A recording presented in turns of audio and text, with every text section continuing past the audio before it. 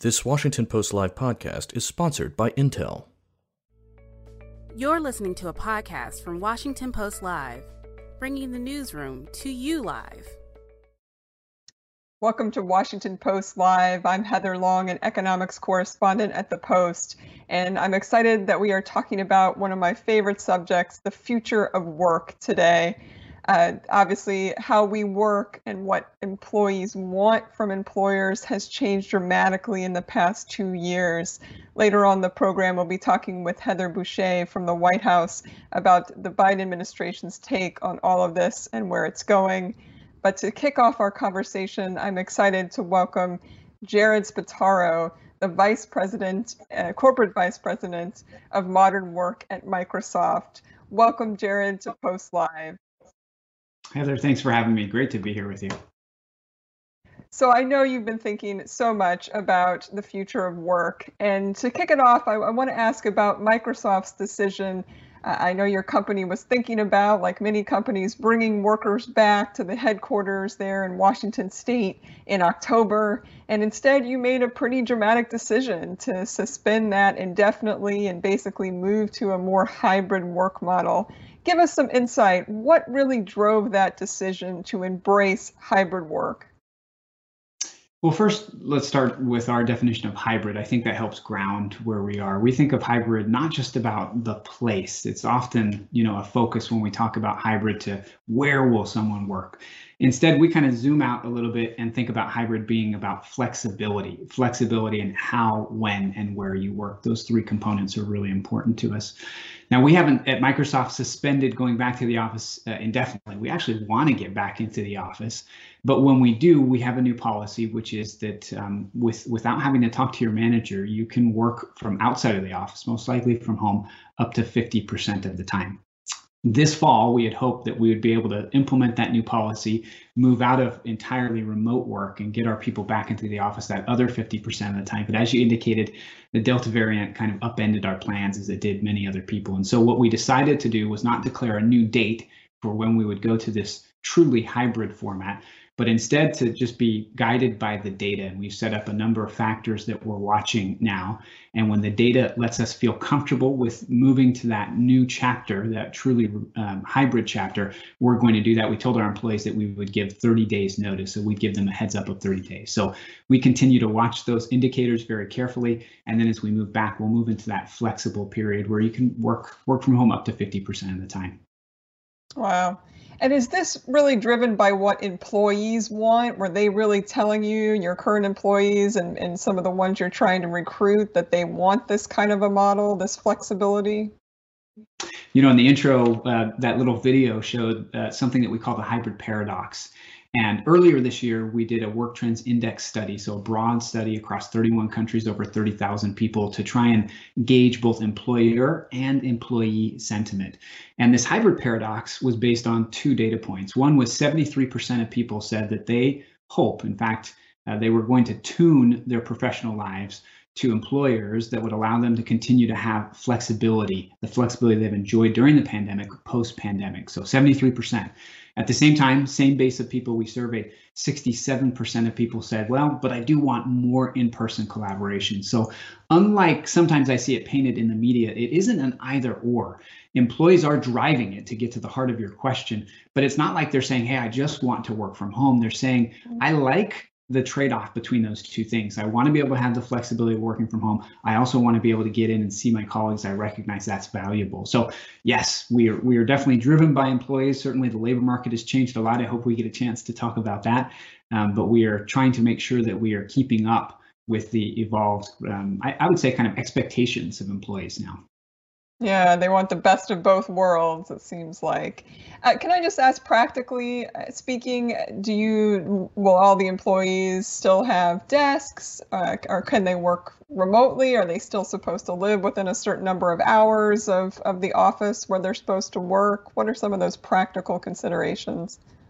Like everyone, we are trying to work those things out right now. And what we have decided to do, the definitive thing we've decided to do, is not to have a company-wide approach to all of that, but to push that decision-making authority lower in the organization, as low as we feel like it's not only practically possible, but it would make sense. That typically ends up being to kind of corporate vice president level, so they can decide for their various groups, is kind of what it looks like right now.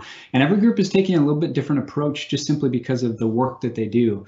In some cases, we're really gravitating towards this idea of kind of open space with neighborhood-based seating, where you would have a seat allocated to you and you'd come back to that same seat.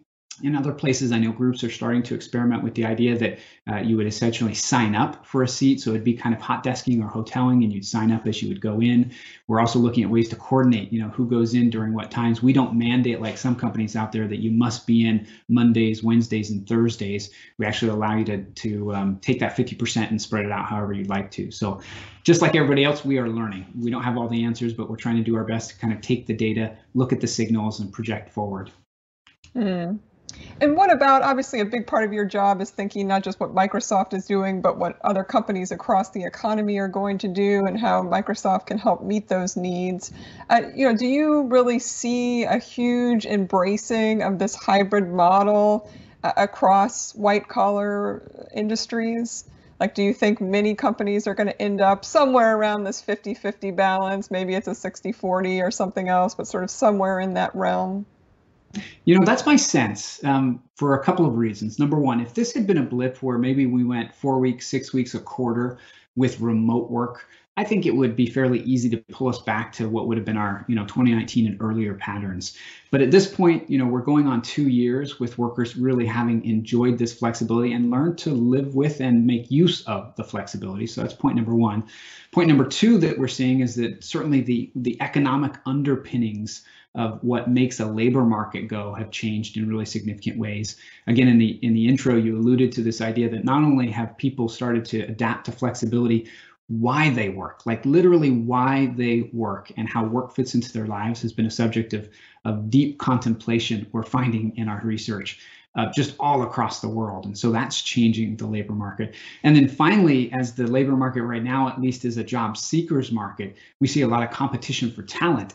And that competition for talent, depending on the industry, is already starting to heat up in really significant ways. It just takes one or two companies in an industry to really embrace this flexibility we talked about.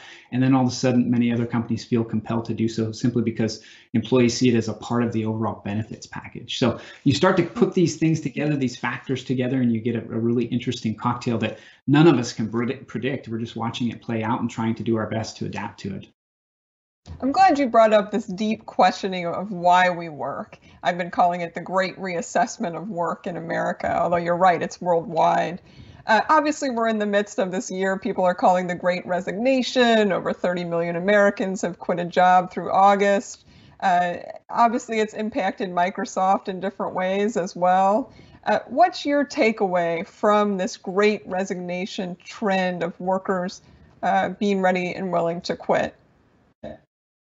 Well, let me give some context that I think as I try to piece together the signals I'm seeing that at least have helped me understand it. In so many ways, what we saw pre-pandemic was workers, if we start with what we call information workers, almost on a treadmill. Some people would describe their jobs pre-pandemic because of the use of technology as kind of being on a treadmill where they didn't control the incline or the speed. And they felt like every year that treadmill was getting steeper and faster.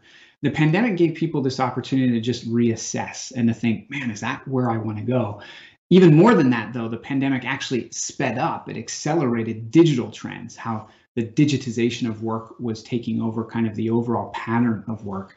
And in so many ways, and I hope we get to this, it drove a lot of digital exhaustion. In other words, people were literally just exhausted with their work. We had a data point coming out of that same study that said 39% of workers, so almost 40% of workers worldwide, classified themselves as totally exhausted at work during the midst of the pandemic. So a lot was happening with how people were feeling about work.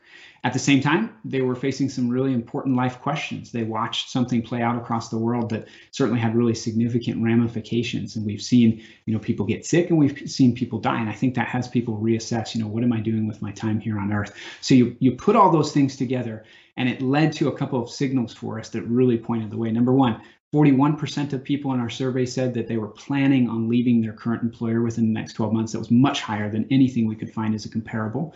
Number two, we actually found 46% of people saying that they planned on moving house. They were going to geographically move as a result of the pandemic. That indicated that there was really something deep going on in their assessment of how they even thought about geography and who they lived by and where they lived.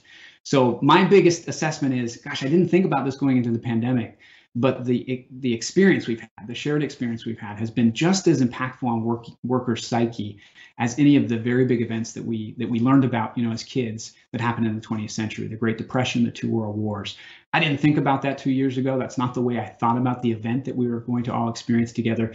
I tell people now, employers now, as I talk with my customers, hey, the people coming back to work, physically back into the office, they're just not the same people that left you, 20, 24 months ago. They have changed in significant ways. You really need to think about that.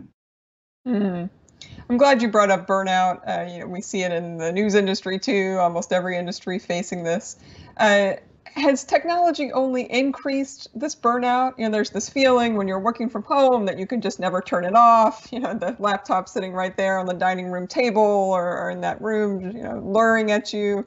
There's obviously so many benefits of technology, but is it really destroying the notion of a work-life balance? Technology giveth and technology taketh away, I would say. So there are puts and takes in all of this, and I think you have to learn to be really wise. We definitely have seen technology accelerate this sense of digital exhaustion. I quoted, that 39%, 54% of workers said that they felt overworked just in general.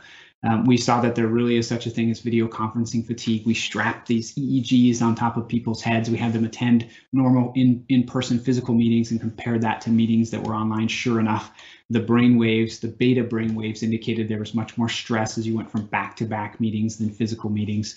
So there's a lot going on for sure.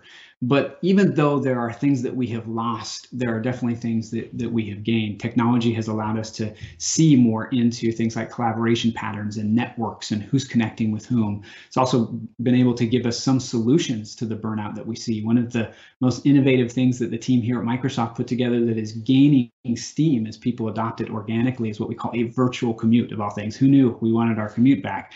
But it turns out the commute not only played kind of a get you from here to there, point A, point B, physically type of role, it also mentally, emotionally helped us get in the game and ramp up. And this virtual commute helps you do the same thing, kind of ramp up and ramp down out of your workday. So there are many different ways that we can use technology, I think, to combat, some of the new challenges that we have. On balance, on net, I'm an optimist. I lean technology. On balance, I think as we learn to use the tools, the technology and this new way of working will be net beneficial for employers and employees if we are really deliberate, if we are thoughtful, if we share what we know together. If we don't do that, if we just let it play out, then I definitely think that there are dangers ahead. Wow, a virtual commute. I would not have guessed that is what you would have found, that people want some sort of virtual commute. Fascinating. I'm wondering if you can share some other insights that you all have gleaned as you've seen how people have used Microsoft Teams and some of these other tools to enhance virtual experience and remote work and collaboration. And I'm curious if you're starting to see, is there sort of virtual conferencing fatigue? Are you starting to see that decline? Kind of where are we at now in this moment? Talk about what we saw in the midst of the pandemic and then where we are right now, because the patterns are shifting, all the time right now. A year into the pandemic, we saw that time in meetings, so video conferencing meetings, had increased by 150% versus time that people spent prior to the pandemic. Not a really big surprise. That was also translating, particularly because people were using their commute time to do work, into a longer workday span during that time. On average, across the world, we found that the time from when you started work to when you finished work increased just all across the globe by about 10%. In some countries, it was up as much as 2 hours. So there definitely was additional work that was happening. We also see that although that has now started to level off, which we're really happy about, it grew and grew and grew. Now it's kind of started to level off as a trend, that people are doing more work in what we would call kind of after hours settings. So there's kind of 6 to 10% more work happening after hours, after 6 p.m. Now than there was pre-pandemic. So lots going on in terms of patterns for people and how those patterns are changing.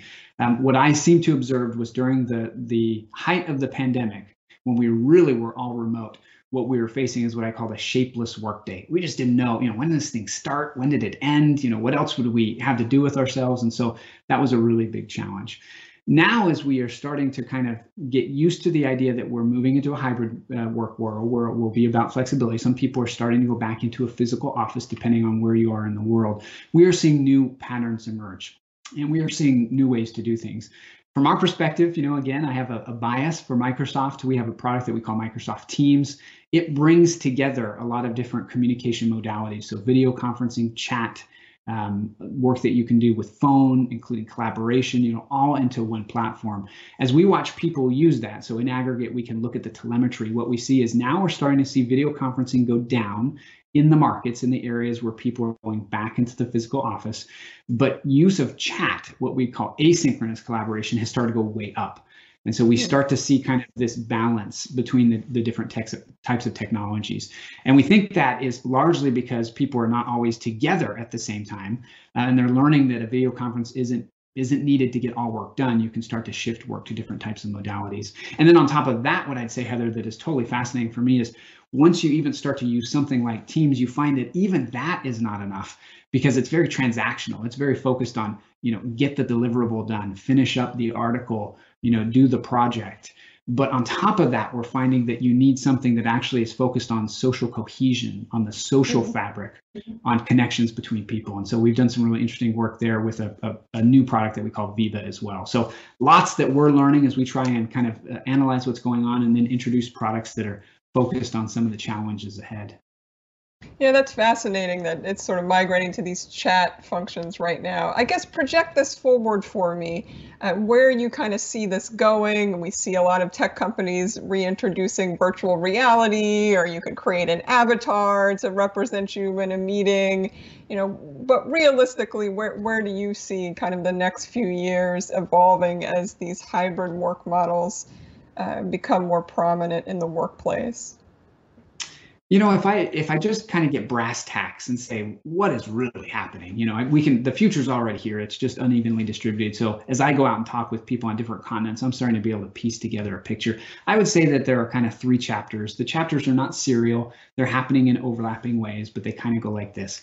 Chapter 1 is about getting people to start to get back into a physical office with a new pattern of work. Here, the focus has been on, there aren't many changes, frankly, to the physical environment you can make. Real estate takes time to change. It is not a super malleable resource for us. And here, what we're learning is that there are kind of cultural and work patterns that are developing, not really policies, but patterns. A simple example for me would be we are learning how to have hybrid meetings where some people are in a conference room and other people are remote. Something as simple as having everybody join the meeting and flip on their video, but the people in the room turn off sound. Already that's making a big difference. It's a new practice we didn't have pre-pandemic. So chapter 1 is about deal with what you've got, learn new kind of cultural ways of doing things, new processes, new patterns. Chapter 2 for me is the beginning of us starting to think about changes to the physical space. Here, we definitely are starting to see movement that indicates that companies and bosses all around the world are going to make changes. An earlier survey indicated 66%, so a full 2/3 of companies around the world were planning on making changes to their physical space based on what they think will play out with hybrid. That will be more meeting space. It will be a change in configuration to kind of how the office actually looks to accommodate this idea that there are 2 offices now, one in your house and one that is kind of rented out by the company. And that will be chapter 2. Some really interesting things to work out there. And then chapter 3, as you indicated, is really actually kind of digital spaces being merged together with physical spaces and projecting presence through things like holograms and the metaverse. I know this sounds very sci-fi, but just yesterday we introduced avatars into Teams. So you'll be able to start to use avatars in Teams as well as immersive spaces. This is coming soon, to a meeting near you. Some of the research that we've done indicates that as people start to use this, it actually has a positively compounding effect. We found that in what we call our human factors lab, people who attended a meeting where an avatar was used as opposed to a camera, they were much more likely to actually try and use an avatar themselves next. So I think a lot of people think, I'm not so sure. The data and the research we've done seems to indicate that it will have a little bit of an effect that will spread out over time. So we'll watch it, but that would be chapter 3 as you start to see some of those more science fiction type technologies integrated into the experience. Yeah, that's really interesting. Well, it'll be fascinating to see if people stay more engaged, if there's avatars versus the cameras. I want to ask you as well about Generation Z. There's been a lot of chatter lately across different industries, how different this generation of 20-somethings coming into the workplace. They have different needs, different wants. They are demanding different things from employers, particularly around mental health, very much aware of well-being, mental health, and also wanting to really feel a sense of purpose, that they really believe in what the company is doing and it aligns with their values. And I'm wondering how you feel that Microsoft and other companies need to evolve to really address the needs of this new generation that will play such a big role in work going forward. Well, as I indicated, I'm an optimist. I think with Gen Z, we have our future right here in front of us, and I think the best thing we can ever do is understand what they have to offer us, really walk a mile in their shoes, and do our very best to integrate the best of what we have to offer in older generations together with what they're bringing as a rising generation. The pandemic was tough for Gen Z. Just to give you a data point that really struck me in our survey, we found that when we asked people with decision-making authority how they were doing, 61% of them said they were thriving at the height of the pandemic. So in other words, this setup is okay, and it's actually worked out pretty well for me. As we looked at the Gen Z population, asked them the same question, 60% of them said that they were barely surviving. So they were having a very different experience during the pandemic. We went and looked at why would that be the case, and we found, of course, unsurprisingly, Gen Z was early in career. They didn't have the same network set up. They didn't really know how work worked. They were much more likely to be living on their own and not actually even seeing people, again, at the height of the remote boom. So there was a lot going on. As they move into the workforce, they have taken not only those experiences during the pandemic, but also their desire, as you indicated, to, be valuable and do valuable things in the world, and also to be very thoughtful about their own mental health. And they are absolutely pushing those into the workplace. And what we at Microsoft think is a really good thing. So we believe that technology should help them. They're very adept with technology. We think that there are many technology innovations that can be used to help out. So we've got some in this Viva product I talked about before. We have something called Insights that allows you to kind of really focus on a team's well-being. So this is where you can track a team's burnout. You can track their workload. You can track how they're doing in terms of connecting with other people. You can track whether or not they're getting the right time with their manager. So there are many things that we think that we can kind of essentially ride the coattails of Gen Z into corporations, into organizations to help them out. But net, I would just say, Gen Z is the future. We welcome them into the workforce with open arms. The rising generation always has awesome things to offer, and we hope that technology can help amplify that. Jared, it has been so fascinating talking with you. Thank you for joining us, and I look forward to having a conversation in the future, perhaps with both of us on Avatar. Sounds great, Heather. Thank you so much for the time. Stay with us. After a short break, we'll be back with White House Council of Economic Advisors member Heather Boushey. The following segment was produced and paid for by a Washington Post Live event sponsor. The Washington Post newsroom was not involved in the production of this content. Hello, I'm Elise Labott, and today we're talking about how technology is helping to provide flexibility in the workplace. As the future of work paradigm continues to shift during COVID, employers need to adapt to this changing landscape to attract and retain critical talent, as well as help manage employee burnout. To talk about how technology can help, I'm joined by Stephanie Halford. She's Vice President and General Manager of Business Client Platforms at Intel. Stephanie, great to have you. Thanks, Elise. Happy to be here. Well, we know that the tech industry was much more able to adapt to work from home than some other sectors. And at Intel, you must have a unique perspective because you're not only an employer, but you're also a manufacturer of the technology that helps support work from home. So tell us what you found during this period. Yeah, obviously none of us predicted the pandemic. And I was pretty impressed with how our IT departments managed to set up remote labs to keep our fabs up and running.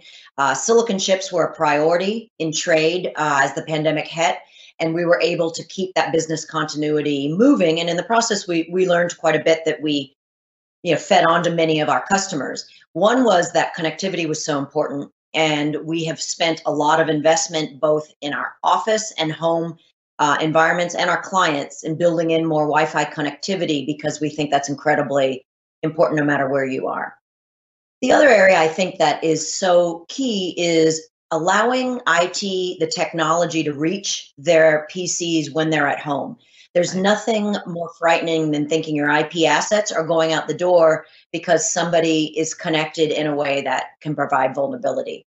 And we have focused quite a bit of that with our vPro platform, which is our highest level of security in our client space. Yeah, I mean, with so many challenges facing business right now, it's obvious Intel was, ready for this because you're a technology company and you have this updated technology. But I think a lot of companies don't have that, they have outdated technology. So why should updating that technology be a priority, do you think? Yeah, I think it's security, security, security. I think the second one is employee experience, which is becoming more and more important. To businesses, the business continuity, productivity, and, protection is essential. But we're finding that employee experience and frustration levels and expectations for a smooth experience are higher than ever, no matter whether you're in hybrid, full remote, or even back at the office, as many of our international sites are. So that employee experience is important, and we've been investing quite a bit in, as we plan our products, ensuring that we test them in real world conditions, not some synthetic benchmark, but in fact, an environment like this, where I'm speaking on a video collaboration experience. I've got a few different, windows open, and I've probably got, lighting and audio in different areas too. And all of that is expected to just work seamlessly. Yeah, I mean, look, I've been reading as well that, this autonomy and this hybrid work availability is going to be really important for employees. So what is that key takeaway for you, for employers, as we look forward to the future of work and return to the office? Because you're dealing with a technology issue and you're also dealing with an employee issue. Yeah, I think for us, we've done a lot of listening. We've had multiple engagement with, we have about 110,000 people all over the world. And so the range of either emotional, physical, or, just work styles is vast. And what we've come to believe is over 80-90% want to be hybrid. But when they are back in the office, they don't want to be doing the same thing we're doing 10 hours a day, on Zoom and Skype and Teams calls. They want to use that office time for connection, whiteboarding, coffee conversations, and they want the same people in the room as much as possible at the same time so that there's not a discrimination between those on the bridge and those in the room. So it's a matter of having the right kind of work suited to that hybrid environment. It's amazing how, COVID has really reimagined the workplace. And as we navigate this return to the office, it's pretty clear employees really want that flexibility, and technology is going to be key to offering these options to keep them more satisfied and more productive. Stephanie Halford, Vice President and General Manager of Business Client Platforms at Intel, thank you so much for joining us. Oh, enjoyed it. Good to talk to you, Elise. And now, back to Washington Post Live. Welcome back to our discussion on the future of work. I'm Heather Long from the Washington Post, and I'm very excited to be joined now by Heather Boushey from the White House Council of Economic Advisors. Welcome to Post Live, Heather. Thank you so much. It's lovely to be here with you today, Heather. This is my favorite topic, the labor market. I have so many questions for you. But first, I really want to ask you about those election results last night. Obviously, Republicans did win big in Virginia with the governorship and some other key races. But, I think what I really wanted to ask you is a lot of those exit polls showed voter frustration with the economy, especially inflation, those rising prices. What do you take away from this frustration about the economy that we were seeing in those results yesterday? Well, I take a few things from it. So first off, we have seen so much progress over the past year and a half. Certainly since the president took office, we've added over 600,000 jobs per month every month on average. So that's incredible, good news for the labor market. Unemployment is now back down below 5%. But we definitely do hear that people are frustrated. And, we have seen this inflation, which we continue to believe will be transitory. We believe that it is because we are trying to recover from this historic pandemic. We're trying to get, that economy back on track. And there's been bumps along the way. But, I think what I take from the poll results from yesterday, but also over the past few months, is that people understand how the economy affects them in their day-to-day lives. And the president is getting up each and every day and doing everything he can to make sure that supply chains are working, to make sure that we are building back better. And I also, I was pausing yesterday to remember where we were a year ago. And, I was Googling a little bit and reminding myself how a year ago, there were mile-long lines for food banks across the country. There was a lot of worry about supply chains even then, as people were worried about the price of turkeys, leading up to Thanksgiving of 2020. So we've been here for a long time, but we are in a much better situation than we were. And I'll just end by noting that it continues to be the case that, getting that vaccine out there, getting COVID under control is the key to getting on that path to the kind of fast recovery that Americans want to see. And in fact, earlier, a few weeks ago, there was a survey of economists on this question around the vaccines. And all of the economists surveyed, 100%, and you never get that, but they all agreed that getting the vaccine, making sure that we're making workplaces and places of business safe for Americans was a top priority for the economy. So I think we just need to keep focused on that. You mentioned the Build Back Better agenda, obviously a big week for that agenda as Congress closes in on a deal on both the care economy side and the infrastructure bill. Can I just ask what you think the election results yesterday do for the Build Back Better agenda? Is there more urgency to pass this, or do you see some of that election result as maybe some pushback against so much new spending and new programs? Well, I think there is enormous urgency to this legislation. The president has been clear from day one that inaction is not an option. His second, bottom line is that we're not going to raise taxes on people making less than $400,000 a year. But I do think that, it's exciting to see Congress on the cusp of acting, and I do hope that we see the House act this week. This legislative package is so important to the American people, to American workers, and to the American economy. I spent a lot of the weekend digging into the details of the Build Back Better Act that's in front of the House this week.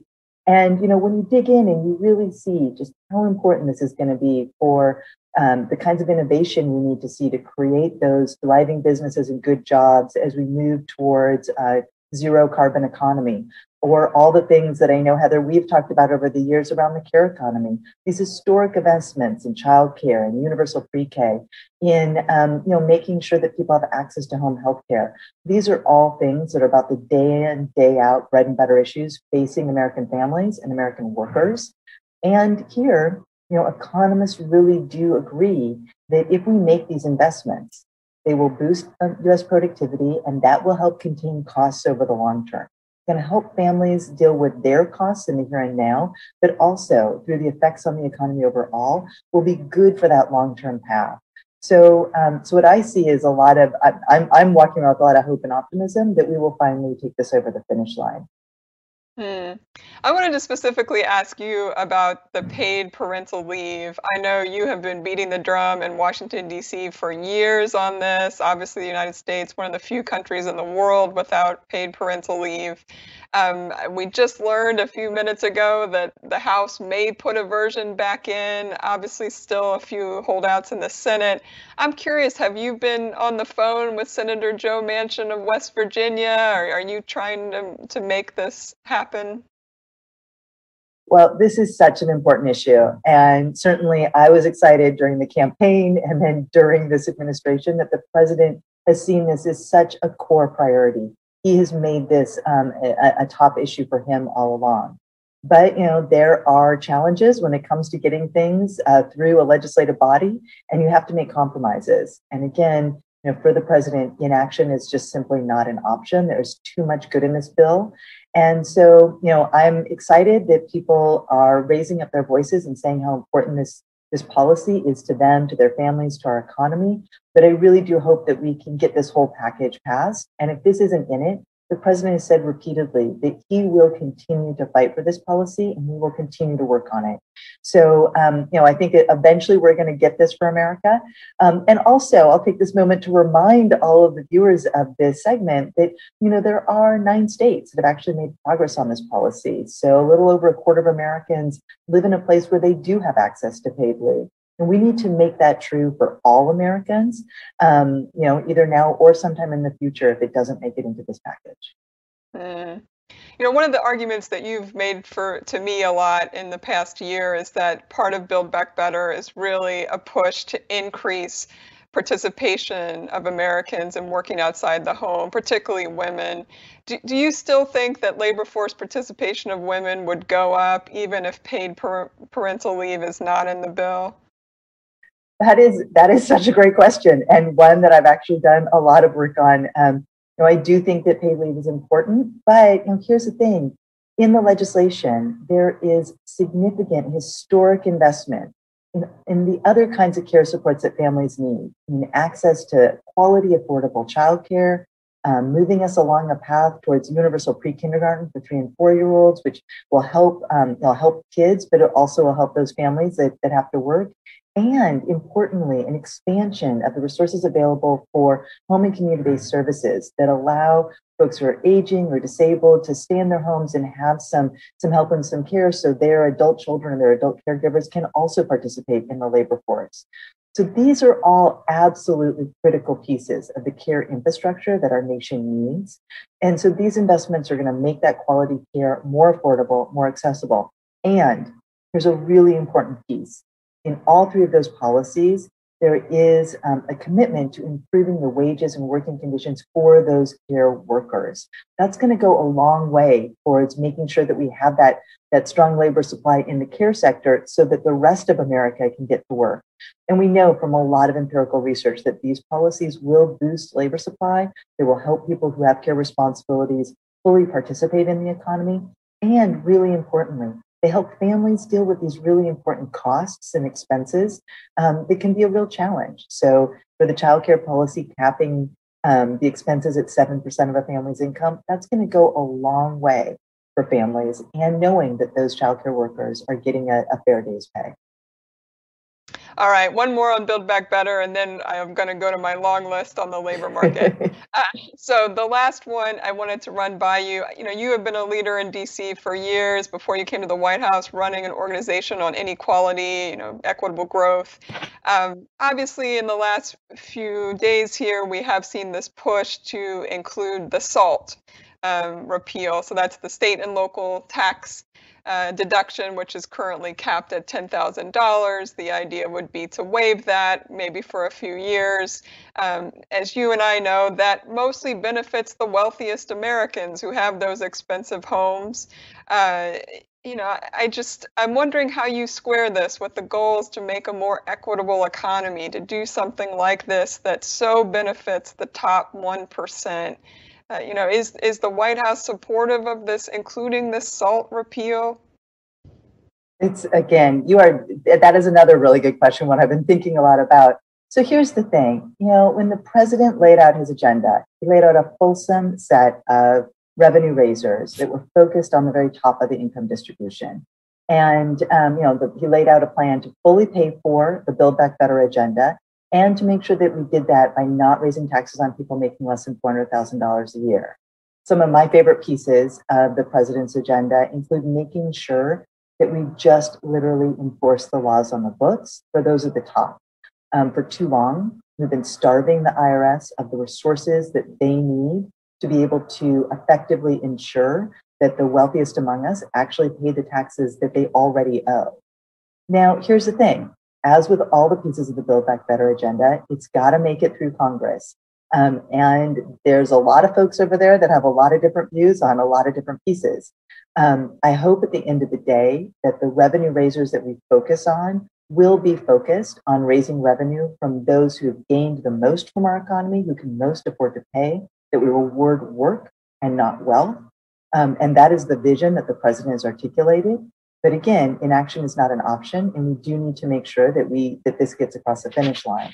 But really importantly, one of the most distortive aspects of our tax code is not enforcing the laws on the books. So I do think we need to be focused there. All right, so it sounds like you're saying if SALT is what it takes to get it across the finish line, then it would be okay. I think that this is all sort of a moving target at this moment. So I'm not going to negotiate any particular piece with you here right now. But I do think that we are focused on making sure that this is well paid, that this is paid for, and that the policy will be effective at reaching the president's goals. And the president has been very clear that his goals are about strengthening and building America's middle class, and making sure that we reward work and not wealth. So switching gears, really focusing on the job market. I know you spend a lot of time, like me, thinking about it. Obviously, some disappointing job gains in August and September. A lot of people think that's COVID and other issues. But I'm curious, we've got the October jobs report will be out on Friday.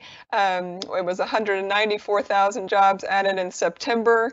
What kind of numbers are you thinking could be for October? Will we be higher than that, you think?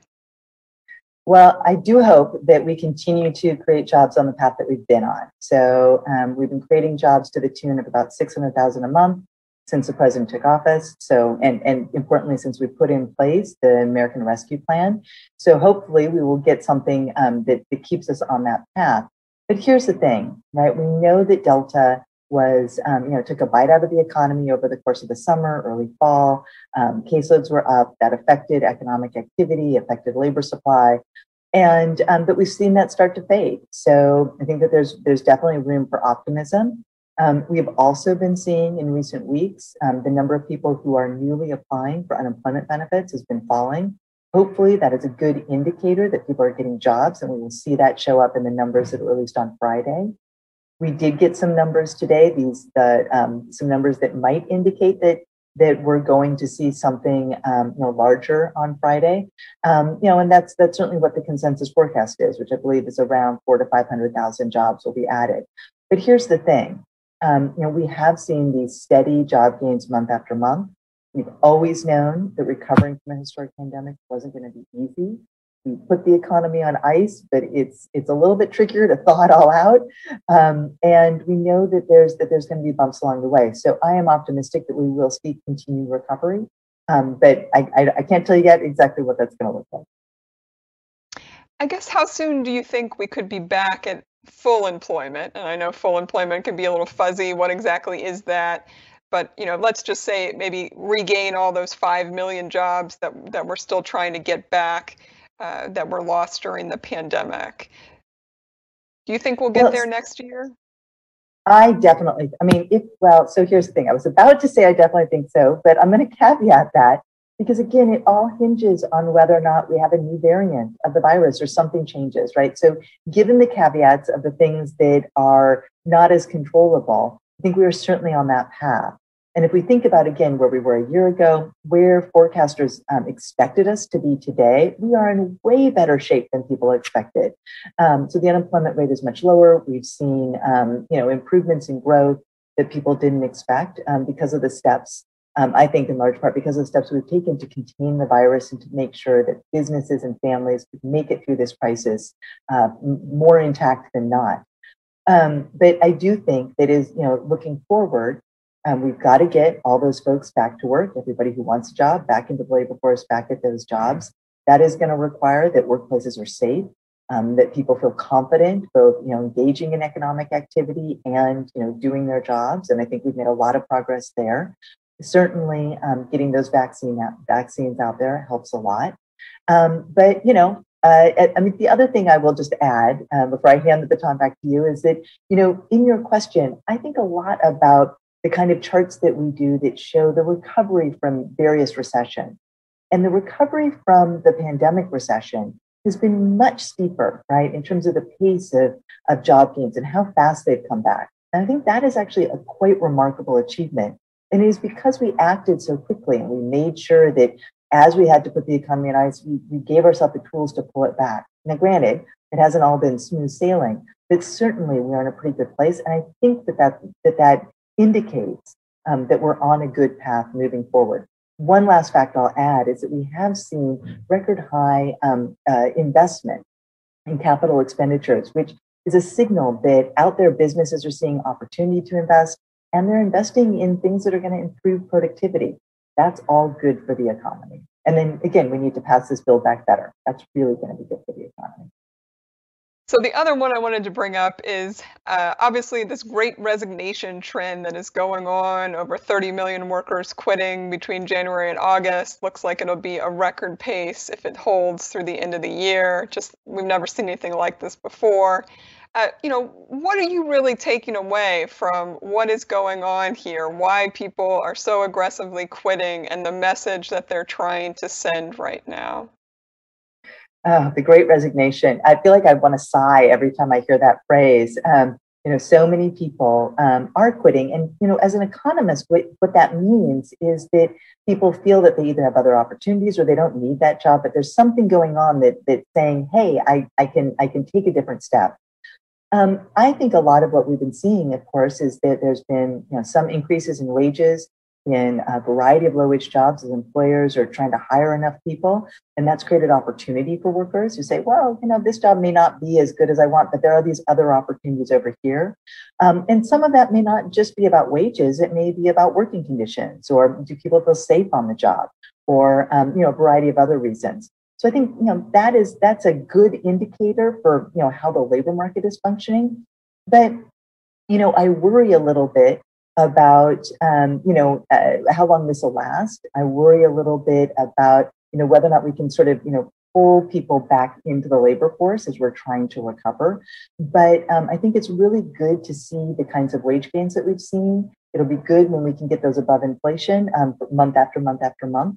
But I think, we're really hoping that we can see the kinds of, we can see this. So what this means in the short term is that workers feel that they have power. Well, can that last over the long term? And can we make sure that workers can, feel like they have that good job where they feel safe and they feel like they have those economic opportunities? And I guess, do you think it will last? I mean, I sort of think about a lot of businesses, and I'm sure they call you and talk to you too, sort of see what's going on, and they say, okay, we've raised some pay, we've tried to change a few things, but, the unemployment benefits have been scaled back, the stimulus money is fading. So they sort of feel like 2022, the table's going to change and workers are going to be more desperate to come back to work, and that they won't have to make as many concessions anymore. And I'm wondering, do you think that worker bargaining power that we see now, is there anything that makes you think it will last into 2022? Well, here's the thing. Worker bargaining power is about a lot of things. First and foremost, it's about, is there a tight labor market? Can you get close to that full employment, whatever exactly that number is, as we've already talked about. So that's really important. But it's also about making sure that we have the policies in place that give workers that economic security. And honestly, that is why we've been fighting so hard for the Build Back Better agenda. Knowing that, if you are a care worker, that you're going to have a good job. Knowing that, you have access to care if you need it. Knowing that, we are making the investments we need to make so that we have that kind of the innovation and the vitality in the industries that are going to replace fossil fuels as we move to this net zero carbon economy. All of these pieces, and I mean, as I just sort of also the huge infrastructure investments that we want to make across the economy. All of these are investments in communities, in businesses, in workers that are going to help create that economic security and hopefully lead to that full employment that can help sustain that worker power moving forward. At the same time, we need to make sure that we're enforcing the laws on the books in terms of labor law, and that we continue to fight for things like the PRO Act that make it easier for workers to organize and bargain collectively. All of these pieces together create that worker power that has been elusive for workers for a long time. But we need to make sure that this is grounded in the structures of the economy, not just this sort of quick great resignation, but getting people into those high quality jobs that Americans deserve. Heather Boushey from the Council of Economic Advisors, thank you for joining us from the White House today. Thank you, Heather. It's been a real treat to talk to you. Thanks for listening. For more information on our upcoming programs, go to WashingtonPostLive.com.